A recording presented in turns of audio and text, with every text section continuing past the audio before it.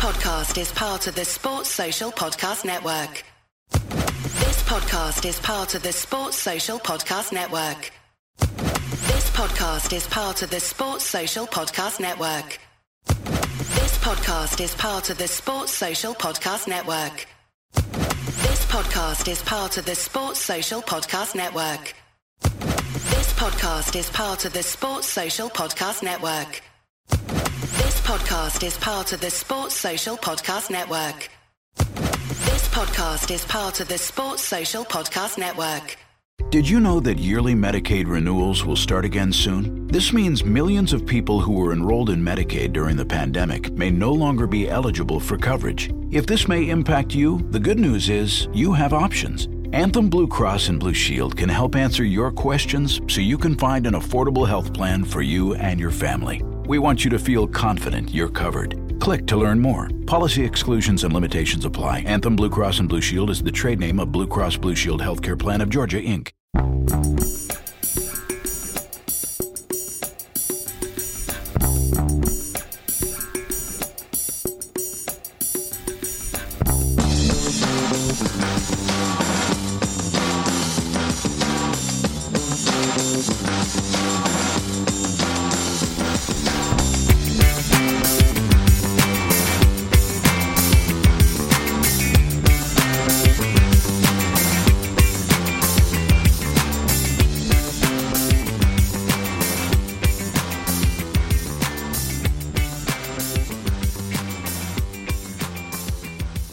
Welcome to a Celtic State of Mind. I'm Paul John Dykes. Today I am delighted to be joined by JP Mason, and it took me all game last night to come up with that headline, JP, so I hope you like it. I think once again, here we are. We need to talk about what's happening in front of our eyes, JP. I keep getting asked on the Facebook group, come on, Paul, talk about the positives, and I keep asking, where are they? Oh, well, the positive is we narrowed the gap by 1 point last night. That's it. Absolutely shambolic, but if you listen to Neil Lennon, there is no shambles, there is no crisis. Where are we, JP, since last week when we last spoke to you? Well, on the football side of things, we're a point out of those the 3 games in hand where we're supposedly going to win all 3, and that, in theory, that was the idea. But away to Livingston, a place we've not won since 2006. Is that the right stat? Is that correct? That's astonishing if that's the stat. That's shocking, eh? I think it is. Shocking. I'm sure I heard that bandied about, and obviously I don't think Neil Lennon has ever won as a manager there, which is also pretty shocking considering surely the amount of games. Mind you, I guess Livingston were away from the top flight for a while and have only come back in recent years. But it's quite startling. I think in the football side of things, the way things went on Saturday against Livingston, Rogic up front was just not. It was a horrible game to watch. I said to a friend who's a Livingston fan this morning on a text that it's probably one of the worst games I've ever watched. I think all things considered, watching it at home, in my flat on my own, watching an empty stadium, watching that Celtic side with Gavin Strachan in charge in a season where we're going for 10 titles in a row, it is almost completely surreal. You've got to take a step back and go, is this actually happening? Like what? Yeah. We were revelling in the despair of the Graham Murty period, I guess, at Rangers. We're in that period ourselves.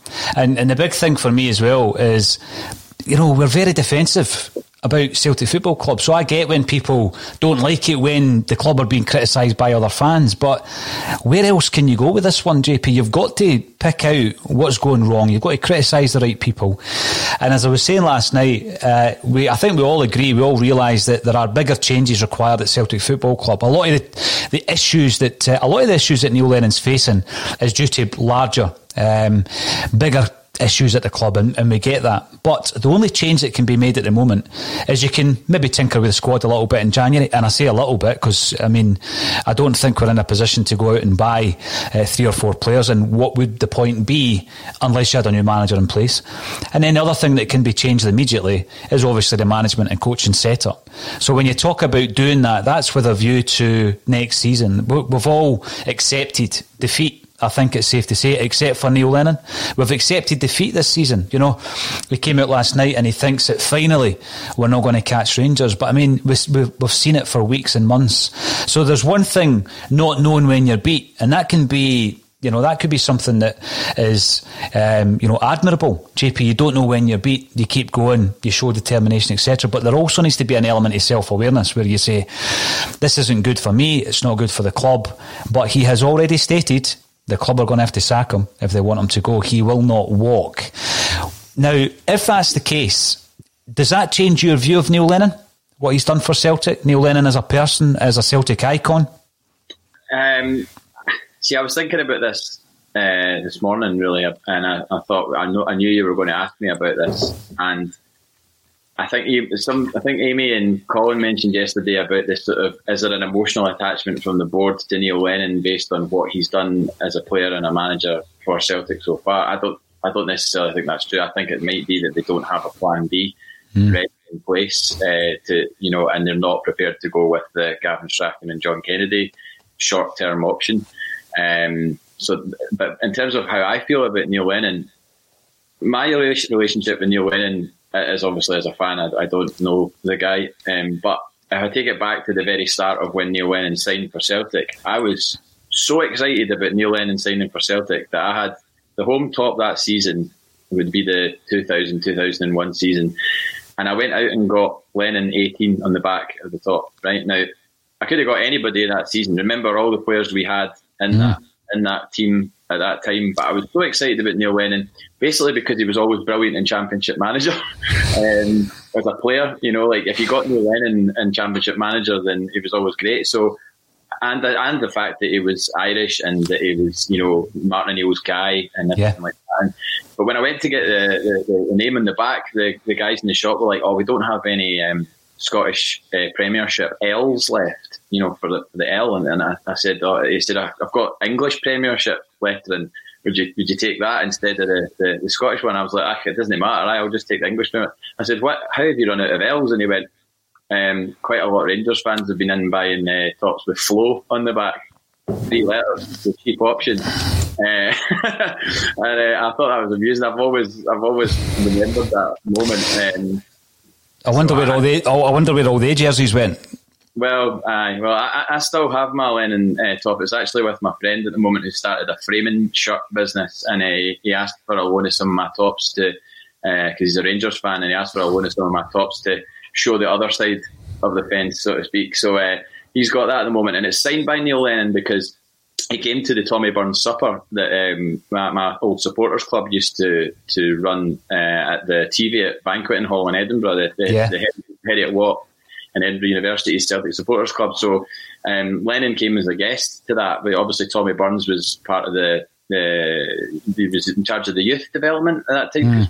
Neil retained them, so Tommy Burns would bring a guest, and he managed to bring Neil Lennon, and we were all absolutely delighted that Neil Lennon was going to be the guest. So he came as the guest, and I ran up to the top table with my top, you know, and I was like, "Neil, absolutely delighted you're here at the club, you know, I was at your debut at Dens Park," and he was like, "Oh, great." And when I signed the top, best wishes, Neil Lennon 18. And then I was in Seville, and I thought Neil Lennon was one of the best players in the park that night, you know, in Seville. And you know, when you've been in a ground and you've witnessed a play, it's like when you go to a gig and you're with a band in a moment, you know, that moment can't be repeated. So when you go to a game and you're in that moment and you're in the ground, that moment can't be repeated. So it feels like you've got a connection. And then I've been with them in various other, loads of other games, every single game home and away in the Martin O'Neill treble season. Domestically, I was at every single game. So, you know, I saw him play, you know, loads of games. And then I was there the night he was attacked at Tynecastle. I was there in the ground that night, and that was a horrible, horrible thing. It was a poisonous atmosphere. You could almost feel it coming. I didn't expect maybe a fan to attack him, but I thought there was going to be bother that night, and you could sense it in the air, and then that happened. And so you feel like an affinity with him. And then my friend Michael and I were travelling to Paris for the ill-fated 7-1 PSG game, and met met Neil Lennon in duty free. We were just walking through, and we were walking behind him, and we went up to him, and he kind of went, "Are you guys going over?" Aye? And we were like, "Aye." He just kind of looked at us as if to say, "Oh, we're going to get hammered," type thing. and we got a picture with him, and he was perfectly sound. And I've seen him. Obviously, as no people know, he drinks in Tennant's Bar, which is just down the road from my flat. And I've seen him in there a couple of times. I've never approached him, just left him to his own devices in there, because I'm sure he gets a lot bothered, and that's maybe a place he likes to go for a bit of respite. And it's maybe not somewhere that you would expect a Celtic manager to drink. But see, the big thing with that, you're absolutely right. Some respite because of the way he's been treated as a player and as a manager. So when some Celtic fans say that it's wrong to criticise him, it's wrong to pile up on him and things like that, it's due to the fact that there is a loyalty. There is a loyalty to Neil Lennon because of what he's been through. Not just because of the success that he's had as a player and as a manager, but because of what he's been through. I mean, the threats, bullets in the post, attacked in the street, it goes on and on, attacked in a stadium, it goes on and on. And I remember I was in London when he was hit by a coin. Now, he was a manager of Hibs. They were playing Hearts. Mm-hmm. It might have been at Tynecastle, I think, again. Yeah. And that night, I'm listening to the game. Celtic were playing Dundee at Dens Park that night. And I was listening to the game. And after the game, Gary Caldwell, ex-teammate of Lenny's, criticised Lenny and said he brings it on himself. I remember him saying it. And the tweet will be out there somewhere, obviously. But, I'm standing up for Lenny. Even though he's a Hibs gaffer, JP, you had this affinity. You have this affinity with Neil Lennon. I'm talking in the past tense as if a decision's been made. It feels as though last night was just the end, and people were saying, Neil himself yesterday was saying, it was only a month ago that I won a treble. And yeah, I absolutely get that. It was exactly 1 month ago yesterday, the 20th of December. But in this season of all seasons, I need to keep reminding myself that we contributed just 2 games to that quadruple treble this season. We only contributed 2 games. And in those 2 games, some of the issues that have completely ruined our season were evident. So you've seen the second half, not a capitulation, but you've seen the second half flatlining of the tempo, if you like. We've been critical of the fitness of the Celtic side. Pretty poor in the second half of a lot of games. That happened against Aberdeen. Funnily enough, last night we're up 2-1 at half-time and we drop it in the second half. That's happened a lot this season. And then obviously the second game being the Hearts final, JP, whereby we're playing a club in the Championship. People say, but they're not a Championship club. A club in the Championship who might have a bigger budget than everybody else, because you would expect them to be in the Premier League, and I'm pretty sure they'll be back soon enough. But, they took us to extra time. They looked the most likely to win in the extra time period. We win it on penalties. So, yeah, unbelievable achievement. Lenny's played a massive part now, of course he has. But this season, we've only contributed 2 games to that unbelievable achievement. And the rest has been pretty dismal. So it is hard to put a nice positive glean on that. But I want people to realise it's not because you have a vendetta against Neil Lennon. Absolutely not. Because even when he was at Bolton, I looked out for his results. When he was at Hibs, as I've said a couple of times in the last few weeks, I had the privilege of interviewing Neil Lennon, and he told us after the event, off camera, that he will be back at Celtic Park as manager one day. Him and his agent alluded to that. So you kind of expected it. I remember the reception he got when he walked out in front of the Royal Concert Hall, where I think it holds something like 1,500, JP, and they all gave him a standing ovation. Because and they probably started chanting his name as well. But on the flip side of that, the night before the Scottish Cup final against Hearts, first time round, the treble, where he's the interim manager, and everybody's asking the question around about that time, what happens if we win? Does Lenny get the job? I said on the podcast, well, he needs to get the job. He come in our time of needs after Brendan Rodgers walked out on us unceremoniously, and he came in and he done what we had to do. He galvanised the team. He's good at he was obviously good at that. I think the problem, and I'll get onto that, is he's kind of beyond that now, JP, and I think a big part of that was the fallout of the Ferencváros game, whereby he has tried to get a reaction out of certain people in that dressing room by calling them out. Not by name, but there's players in that dressing room who don't want to be here. And that backfired on him. Now, people talk about losing the dressing room. And when you're speaking to ex-players, I ask them, what does that mean? And it does happen. Of course it does. I mean, we've spoken time and time again about what happened with Ronnie Dyler. All it takes is 4, 5, maybe 6 senior players not to buy in to the person or their philosophy, and that spreads throughout the team. Do you think, and I know we've had other people on the podcast this season, like Anthony from Four Tims, who after the 2-0 defeat at Celtic Park to Rangers said that Neil Lennon should walk or be sacked at that time. And I said, I felt it was too early at that point. Mm-hmm. But Ferencváros comes along, and now with hindsight, with the benefit of hindsight, that may have been the moment, JP, where he's lost that dressing room. Because people look back at last season, you look at some of the performances, it can't all be the kind of after effects of a brilliantly working machine that Brendan Rodgers set up and it still runs for a year. Surely Lenny had a part to play, of course he did, in the treble. So I think what's happened is there's been a real tipping point within the playing staff, and I believe it would be the Ferencváros one, because there really has been since then a demise in the performances and individuals basically disappearing from view. Eduard being a prime example, he's had a really poor season. What do you think? Is there a moment that you can pinpoint in the season, if I asked you, where did it all go wrong? The biggest one probably is that moment where he said that after the game about there's players in there that don't want to be at the club anymore, and they're looking, they're agitating for a move or whatever, and then he was pushed and said, have people actually come and said that to you? And he said, yeah, they have. And I remember sitting here just going, oh no, that is far too much information to be out there in the public domain, like especially that type of information. It's pretty sensitive information. It then throws into question amongst the support, who's he talking about? And then all of a sudden all the players are all going, well, obviously there's no fans there, so nobody can sort of vent their anger at a game or anything like that. But the reverse of that is social media, where people are all questioning who it is on social media and everything else, which is horrible. That's the domain that we have to it's great having this, but doing this but without the outlet of going to the games is quite harmful. I think not harmful, but it's not as enjoyable as if you were actually at the game and you could talk about things that happened at the game, your experience of the game. You're just sitting watching it on your own in your flat. So I think that moment when he said that was just like, that was alarm bells big time. I don't know if it necessarily made me go, well, we should definitely go at this point, because we had the Europa League as a kind of safety net, if you want to call it that, but then it turned out to be anything but a safety net. We fell completely through that safety net, if it was one, with the way that things went in that campaign.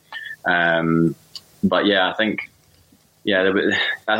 holding on to these players, whoever they are, that didn't want to be there after the summer, that's proved to be such a big factor, I think, in all of this. I think. Without a doubt. Now, I'm going to dip in and out of the comments as we go along, because going back to something you said there, JP, the going to the match experience, it's something that obviously for generations has been passed down from grandfather to father and so on. And I look back on my dad a lot of the time, especially. This week on The Marketer's Report, Patrizio Spagnoletto, Global Chief Marketing Officer, Direct to Consumer for Warner Brothers Discovery, weighs in on building trust. Trust is a really hard thing to build and a really easy thing to destroy, and we have to be very respectful about that. Our partnership with iHeart has really helped us build that trust and that relationship with the on-air talent. As the #1 audio company, iHeartMedia gives you access to all. Every audience, live conversations, trusted influencers, and the data you need to grow. Go to iHeartResults.com for more. As the #1 audio company, iHeartMedia gives you access to all. Every audience, live conversations, trusted influencers, and the insights and data you need to grow. iHeartMedia is your access company. Go to iHeartResults.com for more. In my older age, I look back on these experiences and the fact that football game at the weekend gave someone whose life probably was, just pretty grim. My old man worked down the pit. He was a pit man. That's a grim existence, 12-hour shifts underground in horrible conditions. But then at the weekend, you had this release. You know, you had the release, and what went with that obviously was travelling on the supporters' buses, having a drink or two with your comrades, etc. And the football was a release, and it was a release of all the emotions and all the frustrations, but also the joy that you get from watching Celtic. And we've not had that. And I think what's happened this season, JP, is we haven't been able to release any of that frustration. We haven't been able to vent anything. And unfortunately what's happened is, you know, a lot of the stuff you're seeing online is pretty toxic. And I think a big part of that is we're not going to the games. We're not able to release the frustrations and the joy and the emotion. And I have heard quite a few times people saying, you know, we've been worse off this season because the fans play a much bigger part. They're far more influential at Celtic than at other clubs. I totally get that. But I do think it's a mitigating circumstance in amongst all the other things that have been done wrong and have gone wrong for Celtic this season. Yeah. But, one of the things I've been disappointed in and I keep bringing it up, but it's been the communication and the engagement from the club itself. The silence from Celtic Football Club is deafening. And again, people constantly say, well, why would you speak to this broadcaster or that channel? Well, bottom line of that is, if you do speak to them, the club get to know what you've said. And, you know, within the days of someone perhaps putting out a message, sometimes the club do respond. And we've had statements, and I'm not saying it's because of me, we've had statements from the club, one-way statements, JP, where, if you already feel kind of isolated as a fan, they just make you feel even more isolated. So everything that's going on, and we're waiting for the results of this review. In the crowd on YouTube says the silence from Celtic Football Club is deafening. How disappointing has that been this season? And is there anything they can do to try and repair that?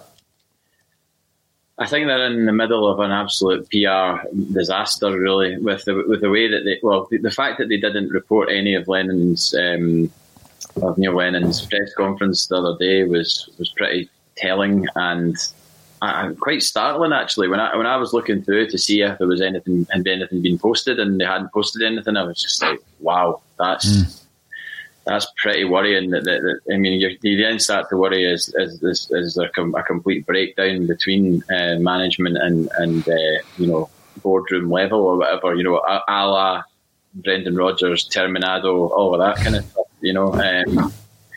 I'd forgotten about that interview, actually, but you brought it up a couple of times, and I do remember it. I remember it very well. And was it around about the time of the Valencia game? Was it at or around about that time?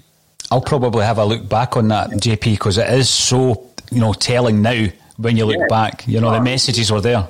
It was basically him showing his hand a little bit. I mean, he didn't show his hand a lot, Brendan Rodgers, but he definitely showed his hand a little bit that night. But I think that the PR side of things, I mean, I feel disconnected from the club, but more so because I'm not at the ground and going to the games and all the rest of it.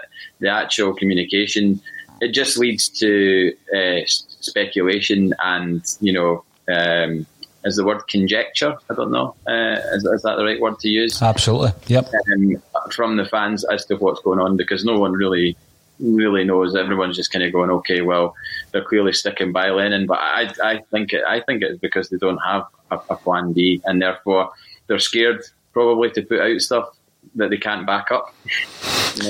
Well, it's interesting that there's a 22-minute interview that obviously was ran by the club. It was the club's media and PR team that set it up and controlled it. Mm-hmm. So they're the ones who are allowing X, Y and Z to speak. They're the ones who, if necessary, would step in. And I felt that they probably should have stepped in at some stage. And they did, JP. They had an opportunity. So I think about midway through that interview, there were some kind of connectivity issues, right? Mm-hmm. Apparently. Mm-hmm. And that gave a wee breather in the middle of the interview for the PR officer to come in and speak to Neil Lennon. Now, you don't see, because the PR officer's back is to the camera, and he's speaking directly to Neil Lennon. And he's obviously breaking the news that, by the way, Neil, we've just had a second casualty here. There's a second player got COVID. Mm-hmm. And then the PR officer leaves the screen. Incredibly, the connection's back up and running, and then they can get back into the interview. Well, I've not seen it, so I didn't know that that's what actually happens, but that's crazy. That's what's, and it was car crash stuff. Mm-hmm. So I've said to Colin a few times, in defence of Neil Lennon, by the way, mm-hmm. it was wrong to drop that bombshell midway through that. Neil Lennon would never have known right? I mean, were they, unless the club released it, the press pack would never have known during the interview. You know, it's only 20 minutes long. And then afterwards, the club could have followed it up with a statement saying, during Neil Lennon's interview, this has been found, you know. Yeah. But to do that, and I just think that it did actually contribute to the way that interview went. I mean, we've all seen the last seconds of it where he talks about a barrage of hypocrisy. As soon as he said that, Neil Lennon stormed out. He stormed out, and someone's still trying to ask him questions. But no wonder that he was rattled, is what I would say.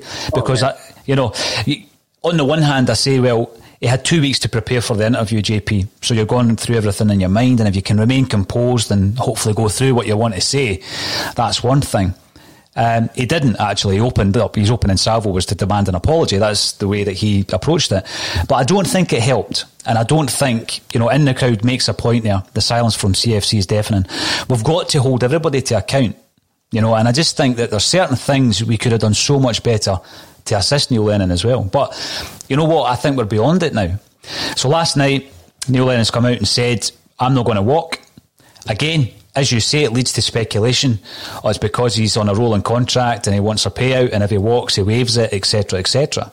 I mean, it doesn't take out, you know, a genius to work that out, but that's not the sole reason. Absolutely, and you know, is that the reason? It's not the sole reason. It's not about money. There's no way he's holding off purely for monetary reasons. He's holding off because he is bullish, and he is, you know, the type of guy that will go down fighting. You know, he's not the type of guy that will just go, oh, well, you know, it's clearly not worked out. I mean, last night's game, I know you covered it in length after the game on the reaction, but I mean, it was just it was farcical that like Livingston got their equaliser just at the point where the snow was starting to lie, and then from that point on, said to my mate this morning, the Livingston fan who was looking for a reaction from me, he's not that much a needly guy, you know, he's a good pal, a really good pal, but he was obviously texting just going, oh, I thought we should have won on Saturday, and you know, last night, you know, and Beaton's goal was offside, and it was a mile offside, he said, and I was like, I'd hardly call it a mile offside, it's marginal.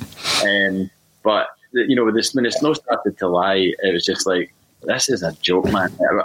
We need a goal, we need to win this game. We're playing against a shadow, so to speak, Livingston side, and we're just not going to be able to play our game. And the only way I could see a goal happening in that game between either side, as the snow started to lay on the pitch, was if somebody made a mistake. And I was just waiting for somebody falling, and it being the last man, and you know, Duffy or Beaton falling, and then them just running through and rounding Barcast and scoring, and that being the sort of the ultimate insult. It also reminded me, do you remember the Falkirk Celtic game from years ago at Brockville, 3-2? In the snow, where we got an orange ball out and all that. I was at that game, 92, I think it was, and it finished Celtic 3, Falkirk 2. I'm trying to think of the goal scorers, because I do remember around about that time. Remember the 5-4 game at Brockville? There was a 5-4 game which was just in an afternoon, and there was no bad weather. But there was the 3-2 game. It was midweek. And I went to the game. I was in the Falkirk end. I hold my hands up. I was in the Falkirk end, obviously supporting Celtic. I used to go to Falkirk games as well with my pal and his dad when they were in the first division. And the Celtic team that day was Bonner, Boyd, Vodovchik, O'Neill, Mowbray, Gillespie, Slater, McStay, Craney, Nicholas, and Collins. That was the team. And the scorers were Mowbray, Craney, and Brian O'Neill. Brian O'Neill. Was he playing as a makeshift centre forward or centre half that day? You just never knew with Brian O'Neill. In the Charlie Mulgrew role. I just remember that game in the orange ball, and I was watching that last night just going, like, is this game going to get called off? You could see the trail of the ball when it was, you know, and then it was just, obviously they wanted to let the game go because it had gone too far, and, you know, both teams had scored and everything, so they were just letting it play out. But it seemed to sum up this absolute farce of a season that, you know, we're desperately needing a goal. And yes, he throws on Frimpong and Scott Brown, which I don't really understand the Scott Brown going on as a substitute. And he gave him a wee tap on the head. Did you see that? He gave him a wee tap on the head in the dugout as if to say, "Come on, son, go on and lead us to a victory. And he went on and inexplicably got himself sent off. You're just like, what? Oh man! See, the thing with that, I was a wee bit concerned looking at the fact that it all comes down to whether or not you can see the lines on the park, and it was getting to that stage where you weren't, certainly from viewing it on the TV, you couldn't really see them that well. Someone made the point, it might have been Andy Walker actually, that there wasn't much lines in the Livingston box. It was the snow was lying, which kind of showed you where we were in the game. But I did notice that wee tap on the head by Lennon to Brown, and I often wonder about the relationship between the two of them, because thinking back to the very first interview Scott Brown gave when Neil Lennon took over, and he was very complimentary about Brendan Rodgers, but then he said, but Neil Lennon's also an excellent coach. But I think what we had seen with Scott Brown is a development, particularly under Brendan Rodgers, whereby I would challenge anyone to say that this time last year anyone would say he wasn't a Celtic legend, he wasn't a great Celtic captain, everything that he'd achieved. So when I see a lot of the kind of fallout of last night, I just don't buy that. Yes, he's not the player due to his age and where he is in terms of his physicality, JP, that he once was. But what I'm being frustrated with this season with Scott Brown, and we've seen it against Hibs at Easter Road where he gave away that daft penalty, is that was a part of his game in his younger days. You'll remember a sending off against Barcelona where you're just looking at him thinking, what are you doing, But then it's been a... but again, you've got to take that, because a lot of the time you've kind of relied on Brown being the guy that comes on and, against Aberdeen up at Pittodrie, who was complaining when he was doing that wee jig and all that kind of stuff, or the Bruni and all that. So we've got to take that with the other element of his game. But unfortunately, it's crept in a couple of times this season. I mean, here's an example, right? So he headers the ball in the Scottish Cup final. It comes out, wee Griffiths instinctively puts it in the net, and he's given them dogs abuse. Now, as a Celtic fan, at no point did I say, that really lacks class, JP, I was like, get it up them, right? So it gives you that. But then the flip side of that has been these daft wee moments this season that have crept in. Do you think it's frustration? Do you think he's frustrated at the way that things are going with the club, but maybe also with himself, because he's lost his jersey? Yeah, I think he's bound to be frustrated, because he does love playing for Celtic. He loves playing football, full stop. And, everything I've read from his interviews and seen in his interviews, he loves the actual ceremony of going in to Lennoxtown and training. And I totally get that. I totally understand that, because I'm the same in my job when I'm allowed to do it, at DF. I love going into work. I love, saying all right to the people that I work with in King Tut's, and going to my office and sitting down and doing my emails and planning the gigs and everything. I love that, and, if that was on the verge of being taken away from me, which it has been at the moment, and I've been extremely frustrated. I haven't been going out and body checking people in the street and elbowing them and things like that. I'd be arrested. But I understand his frustration at his position right now at the club, because it is, it's sadly, it will be over soon, and he has to make a decision about when that will be. I don't understand his thought process on last night, because he does stop to actually allow the guy to run towards him, and then he makes the movement, and you're like, why do that? It's the whole raising your profile. Here I go, raising your profile to the referee to basically make him make a decision, and some people say, it should have been a yellow. It was a red card. I hate saying that, because I love Scott Brown. I've met him a couple of times as well, and he's brilliant banter. But that was a red card, and it was so stupid. I don't think it cost us the game. I think our play and the conditions cost us the game. I don't think that one moment would be like, it was too late in the game anyway to cost us the game. If it had happened after with half an hour to go or something, then there'd be even more raging. But nah, it was. I think he's just frustrated, and it'd be horrible to think of his career just whimpering out, and it looks like that's going to happen potentially. And I just hope that he's remembered for the many, many big things that he's done, as opposed to this. Absolutely. I keep going on about the appearances. You know, he's made over 600 appearances for Celtic. And there's a select few who are in that table. The only 12 have made over 500, JP. And it's the greats, you know, the real greats, the Celtic Park. And he's in that group. And, you know, even if his performances tail off between now and the end of the season, or, you know, they go the same way as we've seen them last night, I'm still going to look at Scott Brown as an absolute icon of Celtic Football Club. But in the back of my mind also, I always thought that Scott Brown would remain at the club beyond being a player. I know that, you know, he's already done a bit of work at the club with some of the development sides. He's gone through his badges. We had someone in here, I forget who it was, who went through the course with Scott Brown.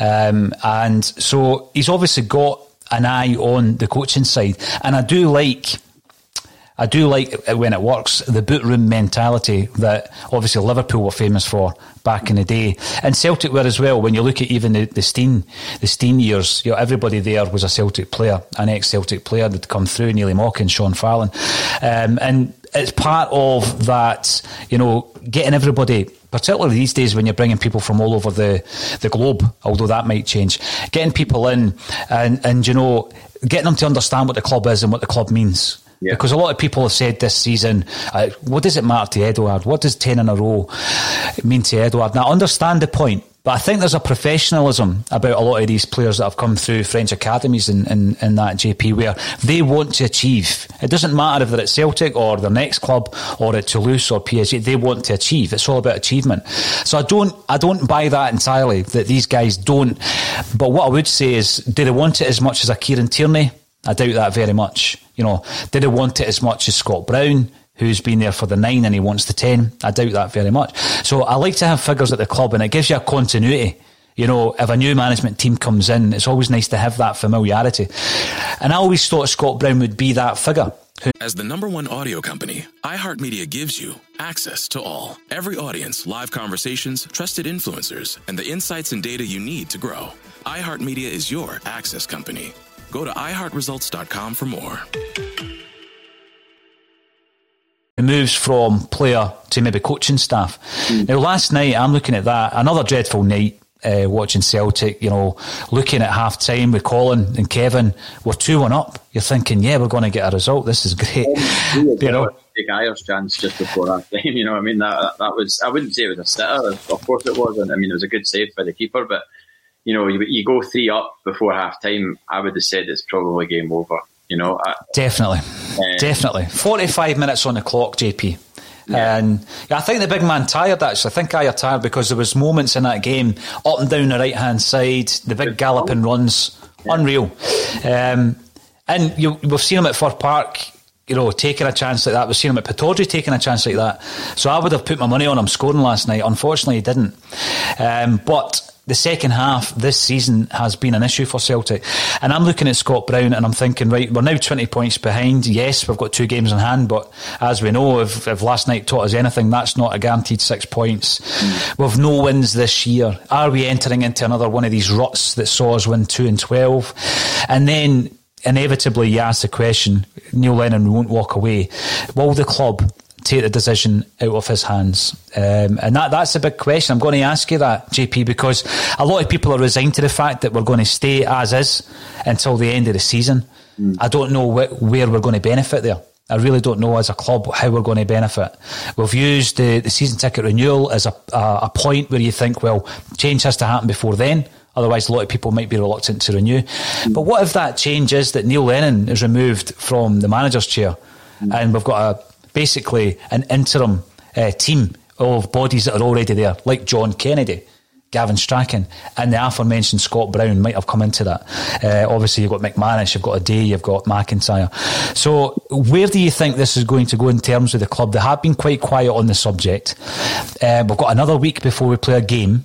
Do you think that this week might be the week where they come out and say, actually, we have concluded this review, and this is the result of that? Neil Lennon is no longer the Celtic manager.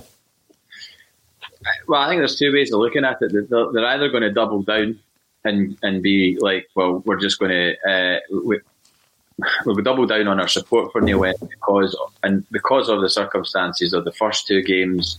Well, not the first 2 games. The second and the third game of the year being majorly disrupted by the coronavirus self-isolation of, the majority of the first team playing squad. Not the majority, but a decent amount of the first team playing squad.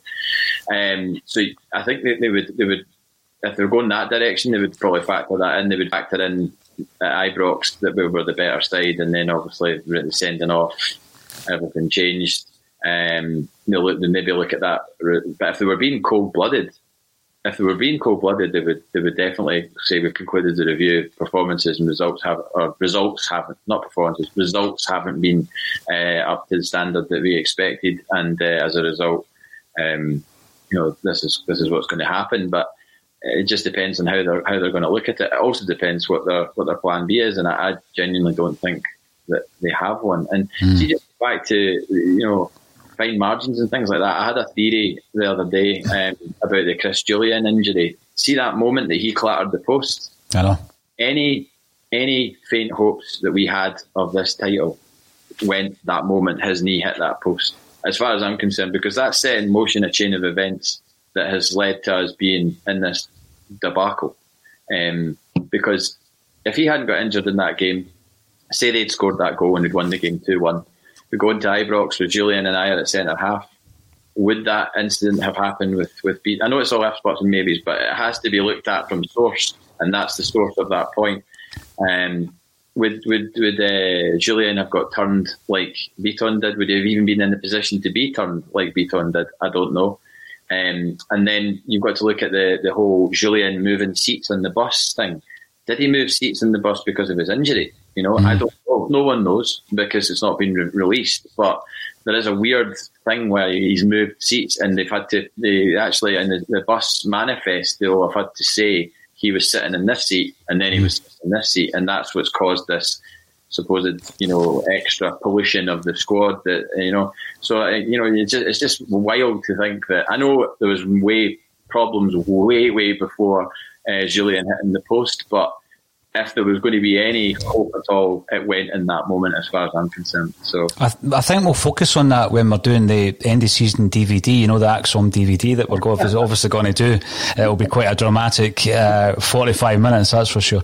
We'll work through some of these comments coming in from regular posters via YouTube, Facebook and Twitter. So please, if you are watching on YouTube, subscribe, hit the subscribe button, give us a thumbs up, because we do have a proportion of people who come on here, JP, who don't support Celtic, and they give us abuse down the comments and they give us a thumbs down. So please support your Axon broadcast. Now, Stephen Kenneth, how many times have we heard our manager in interviews use the phrases "I don't know" for whatever reason? We can analyse it to death. The same man refutes suggestions it's a shambles or a crisis. Now, we use words shambolic, crisis, back in the day where people used to read newspapers and we saw the crest and it was crumbling and it was split and all this kind of stuff. We've been called entitled this season, JP, because you're not winning, you're throwing the toys at the pram and protesting at the Harris fencing and all that. It's much deeper than that. It really is much deeper than that. And I think one of the biggest frustrations for me is the signs have been there for some time that this was unravelling. I think it's really important to note the point you raised there about Julian clattering that post, because, there might have been some miraculous recovery had that not happened, and then Forrest comes back and it's the old Celtic fairy tale. We know it's not going to happen this season. And there's so many occasions now, like in the 45th minute, Big Ayer, who's probably feeling it a bit because he's not been training to the same kind of high tempo, he's 1-on-1 and he misses. If that happened, but there's been too many ifs this season. In other seasons, all the ifs have been positives, and we don't even question it because of that. One of the things that's annoyed me a bit, I've got to say, is how Celtic have become all of a sudden a laughing stock, right? So we go to Dubai and we know what's happened, and we've gone over it and we've poured over it, and I don't think we've heard the last of that, especially with the government side of things, right, with John Swinney and his comments. So we'll need to just play that one by ear. So we obviously with the Dubai and the fallout of Dubai, I look at the way that that was kind of reported on the Spartak Moscow Twitter page, and they're basically poking fun at Celtic. Now, sometimes you see wee Twitter spats and it's really good humoured in that. You know what I mean, JP? And I've always said on this podcast that Celtic fans have a great sense of humour, but we can laugh at ourselves. But you're just thinking to yourself, we are turning into a bit of laughing stock. Last night, Livingston go 10 games unbeaten, so they give us the 10 in a row message on their Twitter page, and you're just thinking, right, fair enough, that's fine. St Johnstone come out and refute what Neil Lennon says. Hamilton refute what Neil Lennon says. You know, the Deputy First Minister comes out and does the same. That, for me, we're getting to the realms of the club itself, the reputation of the club. I'm not going to call it a brand. I'm not a commercial guy. The club. You know, I just think that when you look at the values of the club and you look at how you as a fan view the club, and we're always going about the fairy tale element and a club like no other, there's other Scottish clubs mocking us now. You know, the government are mocking us. The Scottish government are basically refuting what our manager has said. Do you think there are wide-ranging issues that Celtic will need to deal with? Do you think it will take a while for us to repair this damage? Yeah, well, it'll take a while to repair the relationship between whatever board is in place and the Celtic fans, I think, because you can point the finger as much as you want at Neil Lennon. Neil Lennon came into the job knowingly, obviously, without his own coaching staff, so he took the coaching staff, the team that was there. But there's so many things that don't seem right with regards to the board's Peter Lawwell's interference in the footballing side of things. I think there's too many things that I've heard now that are like, wait a minute, that's not right. That shouldn't be happening at a football club of our size. And at source, it's kind of, there's something wrong before you get further down the tree, so to speak. So I think there's in terms of people laughing at us, it seems absurd that we've just won 4 consecutive trebles. I mean, that is an unbelievable achievement, you know. And then it'll be like, oh, but you didn't have any competition. Yes, we did. We had competition all through that time. It's just that they weren't very good, you know. And we beat them every time we played them, you know, or more often than not. And even when we did get beat off them, we won the games that mattered and won enough of the games that mattered to get the trophies at the end of it. So I totally refute this. Oh, there was no competition, and just because suddenly there's a challenge. There's a challenge because they've got a steady ship that hasn't been really interrupted. They've played away. I watched the game against Motherwell. I didn't see that much that made me think, oh, this is an absolute flying machine. Do you know what I mean? It's just that we are completely off the rails at the moment, and we're struggling to get anywhere near back to the track. You know, Kevin Graham analogy. Are we allowed to make an analogy? If Kev's not on the show. No, it's copyrighted, so at least I've inserted that caveat as a word that's used often these days. But yeah, I think there's going to be a disconnect until the fans, the majority of the fans, see a change in the professionalism of the team and the club. Really. Oh, definitely. You know, I'm going to compare it to a couple of the managerial appointments and demises that we've witnessed over the last 20 odd years. Now, Patrick Murphy comes in to say, through their lack of action, the board is giving the impression that 20 points behind is acceptable. It doesn't appear they will sack Neil Lennon, and I predict he's here until the end of the season. There's a lot of fans who agree with you, Patrick. I think back to when Brendan Rodgers came in a blaze of glory, and the whole thing's getting streamed live on Celtic TV, and 13,000 fans are at the stadium, you know, and nobody at that moment in time didn't want Brendan Rodgers in charge of Celtic, that's for sure. But what he was taking over from Ronnie Deila, which was completely different. It was a completely different set of circumstances than when Martin O'Neill took over from, I'm going to say John Barnes. I know Barnes had left much earlier. He took over from Dalglish effectively, but you know, the Barnes and Dalglish dream team, as the Celtic View called it. So when O'Neill took over, JP, Celtic were shambolic. If we think back to that season, and I've looked at it in some depth over the last year, particularly when I was speaking to Barnesy in that interview that we managed to do probably about a year ago now.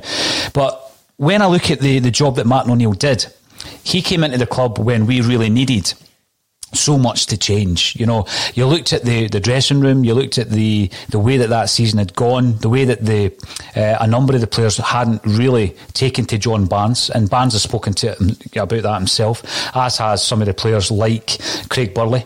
I remember the story I got told by Big Stubbsy was that, and again, I'd need to check where they were in terms of where the destination was, but they were on some kind of break, and there was maybe a couple of games here and there. I think it was a Scandinavian country, if memory serves me right.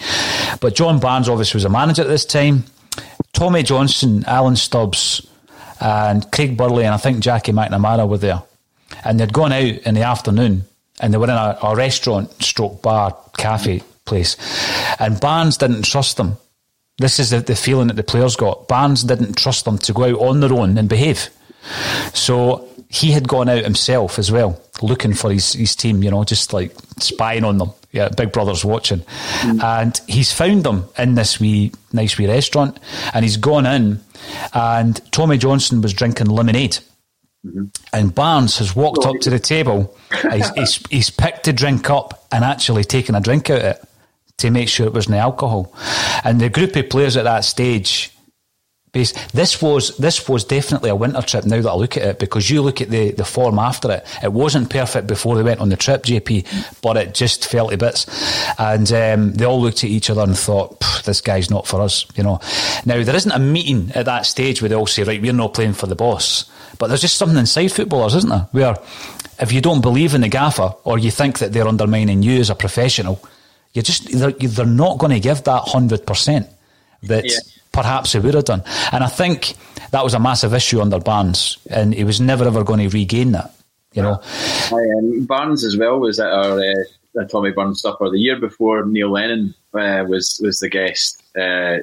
John Barnes came along as manager, and it was quite a coup, because I don't think they'd never had, apart from Tommy Burns, they'd never had a Celtic manager attend. So I was on the committee at the time, and I was in the little reading room, and John Barnes came into the reading room, and nobody could speak. Everybody was just like, John Barnes. Like, I mean, you've got to remember, this is before the whole, and there's about a month and a half before the Inverness Cali thing. And so he's the Celtic manager. He's John Barnes, ex of England, New Order, World in Motion, all of that. And everybody's of an age to know, I hope maybe not everybody watching this is of an age to know that particular single, but you know, John Barnes comes in, and everybody was kind of like, nobody approached him, and I just walked up to him and went, all right, John, I'm John Paul, I'm one of the committee members, pleased to meet you. And he went, John Paul Gaultier, how you doing? That impression's far too accurate, JP, I've got to say. Far too accurate. I didn't know what to wear, so I thought, I'll wear a tie. So I had this really loud tie on, and he was brilliant. He stood up and he spoke in front of the crowd and told everybody how proud he was to be a Celtic manager, and I believe he was. It's just that, like you say, he probably had, by that point, lost a good part of the dressing room. And in that trip that you're talking about, probably only the month before, because this was January 2000. So, yeah, I mean, I guess once a part of that group, you know, and if it's an influential part of a group, you know, sort of tune out of the manager's way of thinking, or think that he's not going to be, you know, taking the club forward in any way, then it's probably, sadly, you know, the end of the line. It's irreparable, isn't it? I mean, obviously Barnes was able to move on Craig Burley, but you can't move on half a dozen experienced, influential players, because that's the heartbeat of your team. But the reason I brought that up is I feel that we're moving into the realms of what we do next as a board, what we do next as a club, is it's at that level, because we had, I think, I'd need to check this, we had lost the league by 21 points when Martin O'Neill came in. Yeah. We had lost the league. Obviously, when Brendan Rodgers came in, I'm not taking anything away from what Rodgers did at Celtic, we were the league winners. We were dominating Scottish football. Yes, we had only won the league, JP, the previous season under Ronnie Dyler, having won the double the previous season before that. But I think it's far more of a scenario where we need a manager to come in and make the impact that O'Neill did, whereby he's actually got a fragmented squad. He's got expensive players who have come in and not done it for him. I mean, I'm not comparing Raphael to Barkas, but, you know, Martin O'Neill had a £5 million dud in the dressing room that you had to do something with. And by the way, I don't think anybody's going to get a tune out of Barkas now. I've seen enough. So I think the task that the Celtic board has now is as big a task as they had after the Barnes and Dalglish period at the club. So you've got a group of players with undoubted talent within that group, JP, but there is going to have to be a turnaround in terms of staff. You're going to have to get rid of quite a few of them, bring in your own men, massive investment. But that's what's going to be required to turn around this 20-point deficit. If indeed it is going to finish 20 points, you know. Well, let's not. As like somebody said last night that the rock bottom is still to come, and I really, really hope that is not the case, because we've reached a nadir that I didn't think was even possible this season, you know. But we're here and we're living through it, and you've got to take the bad times with the good. You know, it's always been the case that there's no sweet without sour, and you know, it's just one of those things where, yes, we've enjoyed unbridled success in the last few years that none of us could have ever possibly thought could happen. You know, 2 trebles on the spin was considered ridiculous. 3 mental. 4, you know, beyond the realms of thinking. No one could ever have thought in their lifetime they would see us playing 4 trebles. 4, like, I mean, back in the days when we were younger upstarts watching Celtic in the 90s, you know, if you'd have said to us after walking out Ibrox that day when McStay missed the penalty, oh, don't worry, see in about 26 years time you'll be winning 4 trebles in a row, you'd have been like, no way is that going to happen. In what circumstances can that possibly happen? But, I know, but we've lived through it and it's happened, and now we just have to dust ourselves down that, you know, the decisions made by the club and the aftermath of the third treble unfortunately have been the wrong ones, I think, because a few people have said the players got used to Brendan Rodgers and his style of coaching, and then you bring in somebody on a permanent basis that's completely different to that, and it's just, and the games, as Kev said, the game's moved on, and we have to kind of move on with it. And I love Neil Lennon. I said that at the start of the show, and I told you my history with, you know, my experiences with him and supporting him. But it just doesn't seem to be the right fit anymore. And I hate saying that. I really hate saying that. It's interesting because we do get fans of other clubs joining the podcast, and as long as they're contributing, JP, that's great in a positive way. But again, going back to the humour element, when you and I are talking, and we were there and we've seen games back in the dark old days, inevitably it will be mentioned from time to time because it's your point of reference. But one big thing was this sense of humour, and even last night looking at Facebook once I eventually got home, because by God that was a late finish last night, you know, only Neil Lennon during a blizzard wouldn't use a Yeti on the bench, you know, and you're just thinking we can still laugh at ourselves. Yeah, it was brilliant. I don't know who came up with that, but Paul Cockwell is a Hibs fan. Lennon done exactly the same thing at Hibs, blamed everyone except himself. Now we do have a journalist coming in for one of the other shows on a regular basis. I say coming in, he's dialing in obviously, but he worked pretty closely with Neil Lennon when he was at Hibs.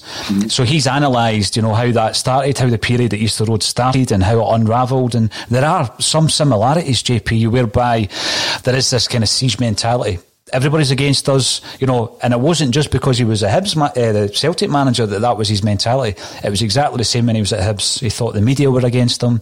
He stopped speaking to the media. He was sending Gary Parker to do his press conferences in his pre-matches. He was falling out with fellow managers on the sidelines. You'll remember the Jim Duffy situation. He was calling out referees. So we have seen this, and we know how it ended at Hibs. It didn't end well. It came to the point where there was a massive falling out on the training pitch with Canberry. Was it Florian Canberry? He had a short spell at Rangers. Everybody knows the story, don't they? And that obviously then spilled into a meeting that he had with Leanne Dempster, and he was relieved of his duties. Now, are we going down that road? You were saying that we've not hit rock bottom yet. Is there still an incident? Is there still a drama? I wouldn't put anything past this Celtic side this season, and Neil Lennon in particular. That's true. I guess it would depend on on results. I mean, we desperately need to win. Whether it's Neil Lennon in the dugout or whoever else in the dugout next week, we need to win that game. It was like last night I was getting texts, calling out the unprofessionalism of Neil Lennon from a friend saying, banning Sky and this, that and the next thing. It's not becoming I'm a Celtic manager. And my reply was, it was as the game had started, and I said, I don't care about any of that right now. I care about Celtic playing this game and winning. And that was all I cared about. Everything else goes out. As soon as the whistle goes, all of that kind of goes out the window, and you're just wanting the team to get a result. So, we just have to hope that there's no extenuating circumstances, that we have, a full strength, a lot fitter full strength squad to pick from next week when we play Hamilton. It is Hamilton, isn't it? On Wednesday? Yes. Yeah. Yep. At home or away? At home. Oh, at home. Right. Okay. Right. So that is strange. That's the first game, as I told you before, the first Celtic game I ever saw was Hamilton at home in September '88. Big high scoring game, was it? 2-1. What was it? Because remember, we beat them like 7-2 and all that, 8-1 a few times around about that season. 2-1, but I mean so that's a repeat of my first game. But yeah, so I mean, we just have to, take it a game at a time throughout this absolutely absurd season, absurd time of our lives. That doesn't show any signs of abating anytime soon, with the lockdown further extended and all that. So, yeah, I mean, it's just I just keep everybody away and keep everything as much in house as possible. Only speak when needed to. If I was him, I would try and repair any damage to Sky, either off the record or on the record, because it just seems silly to be going down that road with banning or trying to ban outlets from press conferences and stuff like that. It's still, I mean, I have no love for the other side of the city, but it embarrasses me that they've got that ongoing situation with BBC. It's like when you see Sports Scene and it's just like the text from the Rangers manager, and we've seen that now from 3 managers, Kajinja, Murty and Gerrard, and it's always been text responses, and you're just like, how have they not resolved that? That's been going on for what, more than 3 years? Yeah, absolutely. See, the thing with that as well, my concern, again, looking at it quite deep, no man is an island. You can't burn every single bridge, JP. Yeah. You just can't do it. So that's a concern, because you're burning bridges with the Ferencvaros comments with players. You're going against some of the club's wishes, because he spoke about the Sky Sports thing, yet Ryan Christie and El Yunusi yesterday were interviewed by Sky Sports. So there's people at the club who have got a much bigger say in what goes on than Neil Lennon. So, he's going against members of Celtic Football Club, players, and the media, his friends and ex-colleagues, officials. It's like it's a scattergun approach, and everybody's getting it. Yeah, I think he should. I mean, it's very, very easy for us to sit and procrastinate over what someone should or shouldn't do in his position. I understand the guy is under immense pressure. Of course he is. There's so many reasons for that. But if I was him, calming down after I know what it's like to isolate, by the way. It's horrible just having to sit in and not be able to go anywhere, not even able to go outside to do anything. I had to do that when I came back from France last year for 2 weeks, and it was absolutely brutal. So I know the frustration, and perhaps going straight into a press conference after being in that confined environment was not a good idea, especially for someone with the character of Neil Lennon, who's, he did go a bit Tony Montana on people. I was waiting for another impression there. What a free mate. But I can do that. I can actually do an alright, but I'm not going to do it now. What I was going to say, yeah. So coming out I think calming down, he should make a phone call to Andy Walker and be like, "Look, I don't agree with what you said, and that's why I've called you out about it." And I don't know what his relationship's like with Andy Walker. I don't even know if he speaks to the guy or has spoken to the guy before, but certainly with John Hartson as well. I think he is stuck in his craw that Hartson didn't phone him and say, "By the way, I'm going to say this in the media. or I'm going to say this on a podcast or whatever, and it just, Neil Lennon must have found out about it through the media. So I think he needs to repair that, because you don't want to lose friends over this. It's not that sort of situation where you lose people that you've shared a bond with, been in the trenches with, because Neil Lennon and John Hartson saw some pretty good action together in their time on a football pitch, and I'd hate to think that would be a ruined relationship over this. It's... Oh, what a words. No, you're right, you're spot on. I'm going to leave people with a slight positive, JP. I'm going to try my best here, right? Mm-hmm. Now, Zinko Vix, who comes in and out quite regularly, so it's good to see you again.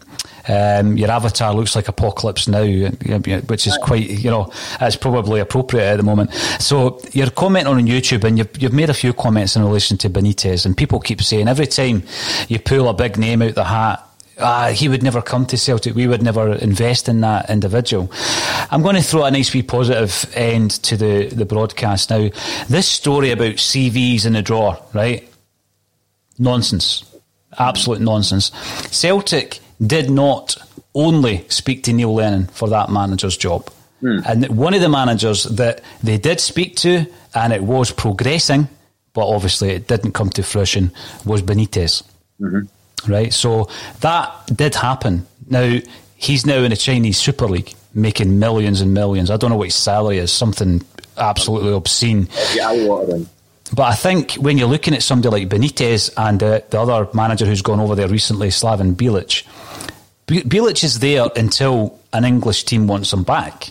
It's just a stepping stone. There's no way you're going there because you have got some kind of ambition that you're going to be able to achieve whilst you're in the Chinese Super League. No disrespect. That's not going to happen, JP, right? So Bilic will get offered a job at some point, I would guess, back in at the English game.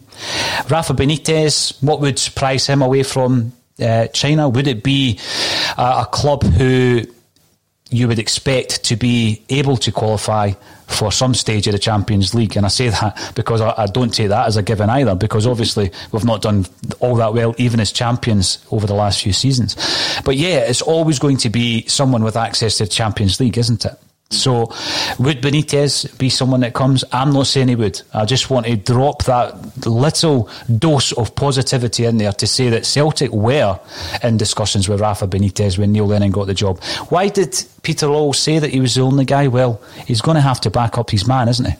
He couldn't exactly come out and say Neil Lennon was the second choice. Well, I think it creates a bit of... I think he was probably trying to create a bit of kind of folklore, or not folklore, but like just create a bit of mystique, and kind of like go, oh well, there's no other man for the job. We had a bunch of CVs, but we just chucked them in the bin, and I've just been into the shower there to give him the job, and it was, everybody was caught up in that moment, and I don't think, with the greatest of respect to Peter Lawwell, that getting caught up in the moment is something that a CEO should be doing. It should be something that's a lot more calculated than that. And yes, there was elements of the fans that were happy with that appointment. And I agreed with you at the time. I remember you saying, well, how could you not give the guy the job? And I still stand by that, because at the time I was like, okay, this is working.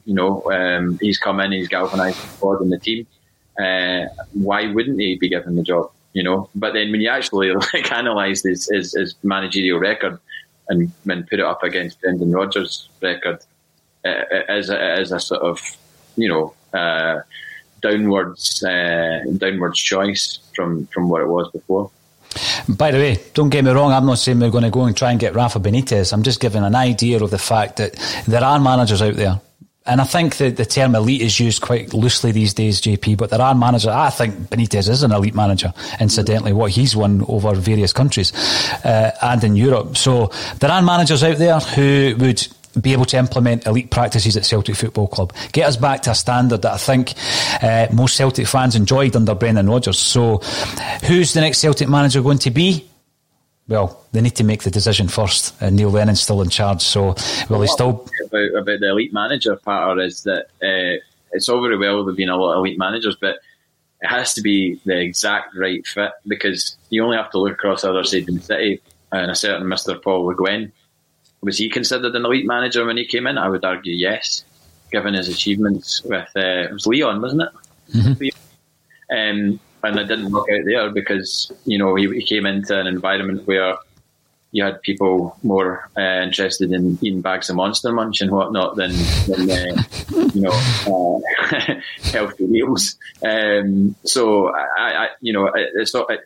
There could be a whole host of elite managers that are out there, but it has to be the exact right fit, and the homework has to be done. And going by the homework that was done with recruitment in terms of the likes of Shane Duffy, I'm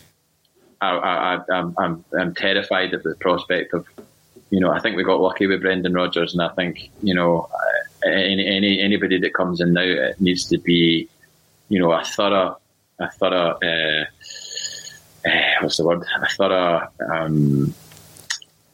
process, recruitment process. A thorough recruitment process, and a thorough study on that person's character and their history, because we can't make a mistake here. Whatever happens next, whatever it's going to be and whenever it's going to be, because obviously something will change at some point. We don't know when that's going to be, but whatever the next move is, it has to be the right one. No, you're absolutely right. Now, JP, it's been it's always a pleasure. It's a pleasure to have you on the show on a weekly basis. But even during these difficult times, JP, we can get a laugh and we can talk about the good old days as well. But there's loads of good days to come for Celtic supporters. There always is. Thanks everybody for getting involved on Twitter, Facebook, and also on YouTube. If you haven't already, please subscribe on YouTube.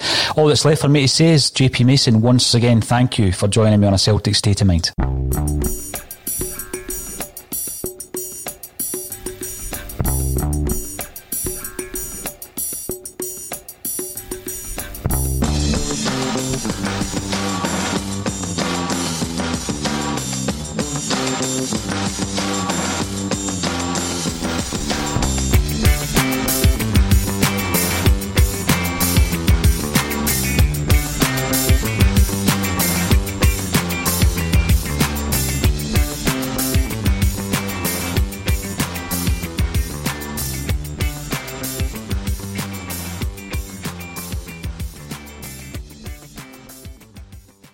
As the #1 audio company, iHeartMedia gives you access to all. Every audience, live conversations, trusted influencers, and the insights and data you need to grow.